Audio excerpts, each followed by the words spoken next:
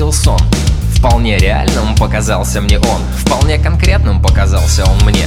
Это был сон о ядерной войне. Сначала был ребенок, это был я. Еще была мама и подруга моя. Все происходило на нашей даче. Мы сидели в комнате и смотрели передачу. Какой-то, помню, фильм, и вдруг тишина. Экстренный выпуск, началась война. Вдруг я осознал без особых причин, что этот ребенок не я, а мой сын. Во сне бывает, мальчик играет. То, что происходит, он не понимает.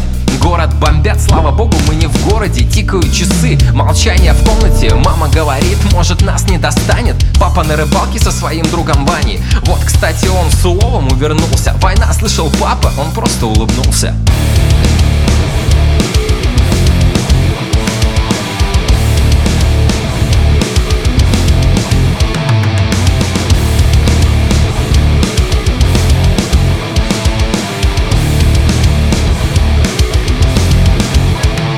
Прошел час, успокоились, нас не достанет. Мы не в эпицентре, мы не на вулкане. Все разошлись, я сидел на балконе. До нас не дойдет, нас не затронет, греет солнце. Голубой небосвод, по нему летит красивый самолет. Я не удивился, когда увидел взрыв. В нас не попадет, я сказал, глаза закрыв. Минут через 5 был взрыв еще ближе. Неземной красоты я уже вижу. Дерево до неба, сверху нимб.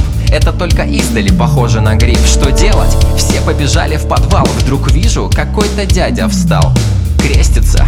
Исчезли звуки. Я лег на траву, я сложил руки. И тут сверху вниз маму увидел я. Она стояла с сыном у входа в укрытие. Не шевелились и смотрели вдаль. Просто стояли, а в глазах была сталь.